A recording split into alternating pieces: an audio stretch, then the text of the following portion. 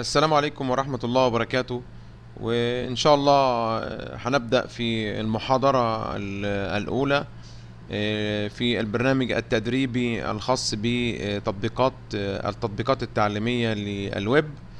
ويعني هنطلق على كل محاضرة إن شاء الله هنتكلم فيها عبارة عن هنقول عليها إبيسود أو حلقة وفقا لما نحن نستخدمه من بودكاست وبنرفعها لحضراتكم من خلال الايتونز. فطبعا ده يعني اي جزء تتعلميه من خلال الايتونز عن طريق البودكاست يسمى الابيسود او حلقة.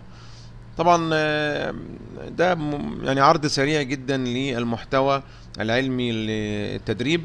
ان شاء الله في خلال هذا التدريب هنتعرف على ما هي التطبيقات التعليمية للويب.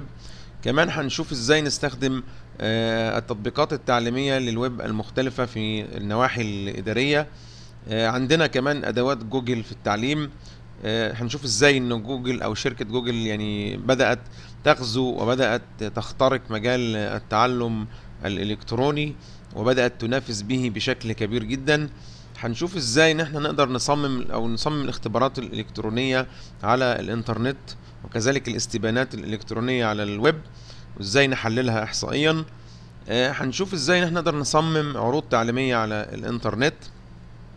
ثم هنتعلم كيفية استخدام الشات التفاعلي برضو عن طريق الويب.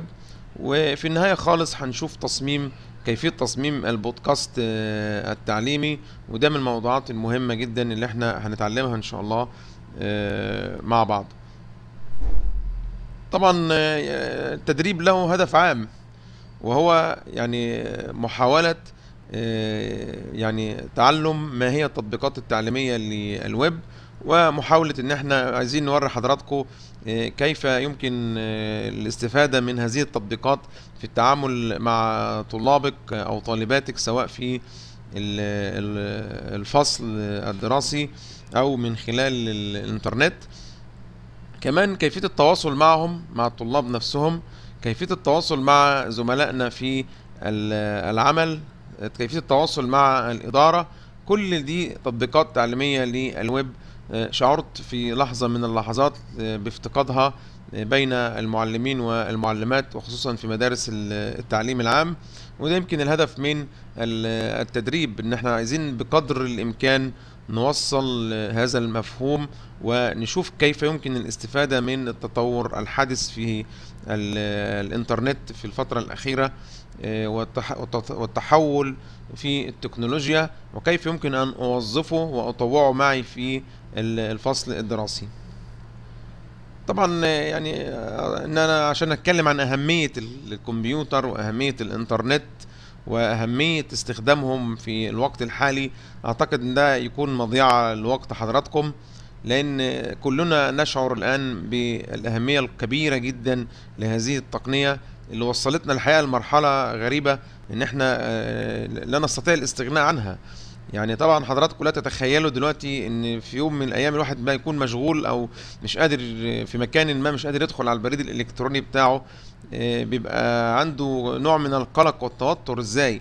بل بالعكس بيبقى الواحد يعني بيشعر ان هو في حاجة الى ان يعود الى المنزل بسرعة، او ان هو يشوف اقرب وسيلة يمكن يتصل بيها بالانترنت عشان يقدر يفتح البريد الالكتروني بتاعه. الموضوع تطور اكثر دلوقتي مع وجود صفحات الفيسبوك. النهارده اذا الواحد ما كل ربع ساعه كل نص ساعه عاوز يدخل على صفحته على الفيسبوك يشوف الدنيا حصل فيها ايه، يشوف الاصدقاء اخبارهم ايه الجديد في الموضوع، يعني هل هناك اضافات وهكذا. وبالتالي الحديث عن الأهمية التكنولوجية للأمور دي كلها أعتقد يكون يعني شيء فيه ضياع للوقت. ففعلا هناك أهمية كبيرة جدا جدا لهذه التكنولوجيا، ولا بد أن نستفيد منها ونحاول ان احنا نتعلم الجانب الجيد من هذه التكنولوجيا ونبتعد عن الجانب السيء. أول نقطة قبل أن أبدأ في الموضوع لازم في بعض المفاهيم البسيطة كده اللي أنا يعني أحب أن أوصلها لحضراتكم، وهي مفهوم التعلم الإلكتروني. عايز أقول لحضراتكم على حاجة، أن التعلم الإلكتروني لم يكن وليد اللحظة. يعني إحنا ما قمناش من النوم كده الصبح تلاقينا في تعلم الكتروني. هذا الكلام يعني غير صحيح، ولكن هو خد فترات، يعني بدأ او جاء نتيجة عدة سنوات متلاحقة، او سميناها اجيال، جيل بيسلم جيل، حتى وصلنا الى اخر حاجة او لفظ جديد في التعليم وهو التعلم الالكتروني. لكن هو ما كانش وليد لحظة معينة، انما مثلا هو بدأ او تطور خلال 4 اجيال. الجيل الاول اطلق عليه التعليم او التعلم عن بعد، ويمكن التعلم عن بعد ده له اشكال مختلفة او كان له اشكال مختلفة. فكرة التعلم عن بعد يا جماعة هو عملية نقل التعلم مكان المتعلم، كون ان انا انقل التعلم مكان المتعلم باي وسيلة، فده انا بعتبره فعلا تعلم عن بعد. يمكن كان اشهر حاجة يعني في فترة ما ظهر كان يسمى التعليم بالمراسلة، لان هو كان بيراسلني او بيبعت لي الحاجة اللي عايز يقولها لي مكاني، وبالتالي اصبح يعني مفهوم معين للتعلم عن بعد، ان طالما انك بتنقل المادة العلمية مكان المتعلم، خلاص ده نوع من انواع التعلم عن بعد. في ناس كانوا بينقلوها عن طريق التليفون، خلاص مفيش مشكلة، عن طريق البريد العادي. المهم كان جامعة شيكاغو أول جامعة في العالم طبقت هذا النوع من التعلم. كان التعلم زي ما قلنا عن طريق البريد والمراسلة، وكانت بتستخدم بعض الحاجات البسيطة زي التلفاز والراديو وأشرطة الفيديو في نقل أو في شرح التعلم. ثم انتقلنا للجيل الثاني، والجيل الثاني ده اللي هو يعني سمي أو الفترة اللي ظهر فيها الحاسب الآلي، اللي هو كان في مطلع الثمانينات من القرن ال19.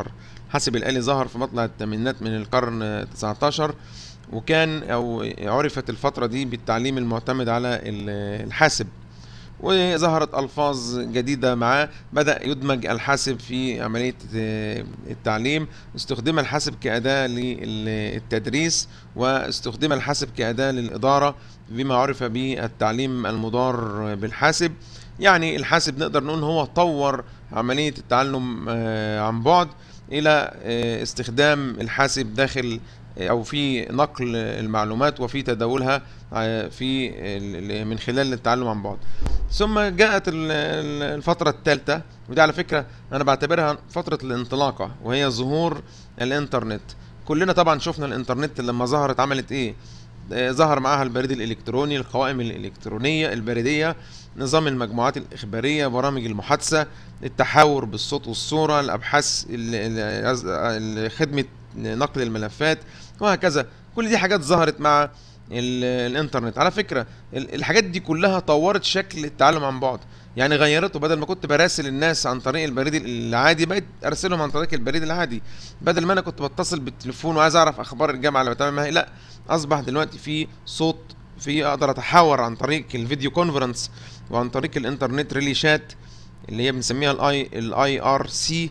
كل ده اقدر اتحاور واقدر اتعامل معهم. يعني طورت شكل التعلم عن بعد الى ان جاء الجيل الاخير اللي هو الجيل الرابع، واللي احنا سميناه او عرف بالجيل التعلم الالكتروني.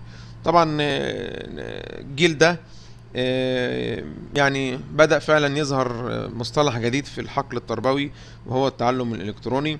وفي ناس كتير وصفته، قالت لك هو يعني تعليم بيقوم بمزج محتويات المنظومة التعليمية اللي سبقت ذكرها، يعني هو خليط من الأجيال الثلاثة اللي فاتوا.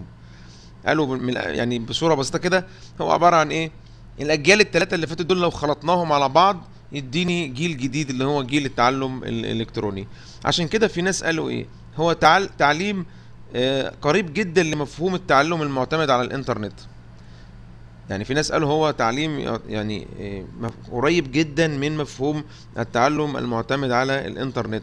وبعدين في ناس قالوا ان هو يعني والله مش بالشكل ده قوي، ان هو انترنت بس، لكن ممكن نقول انترنت و الحاسب وشبكاته الاثنين مع بعض، على اساس ان هو يعني اذا ما كانش عندي انترنت فممكن اكون برضو التحقت برقب التعلم الالكتروني عن طريق ما يسمى او ما عرف بما بعد بالتعلم المختلط او التعلم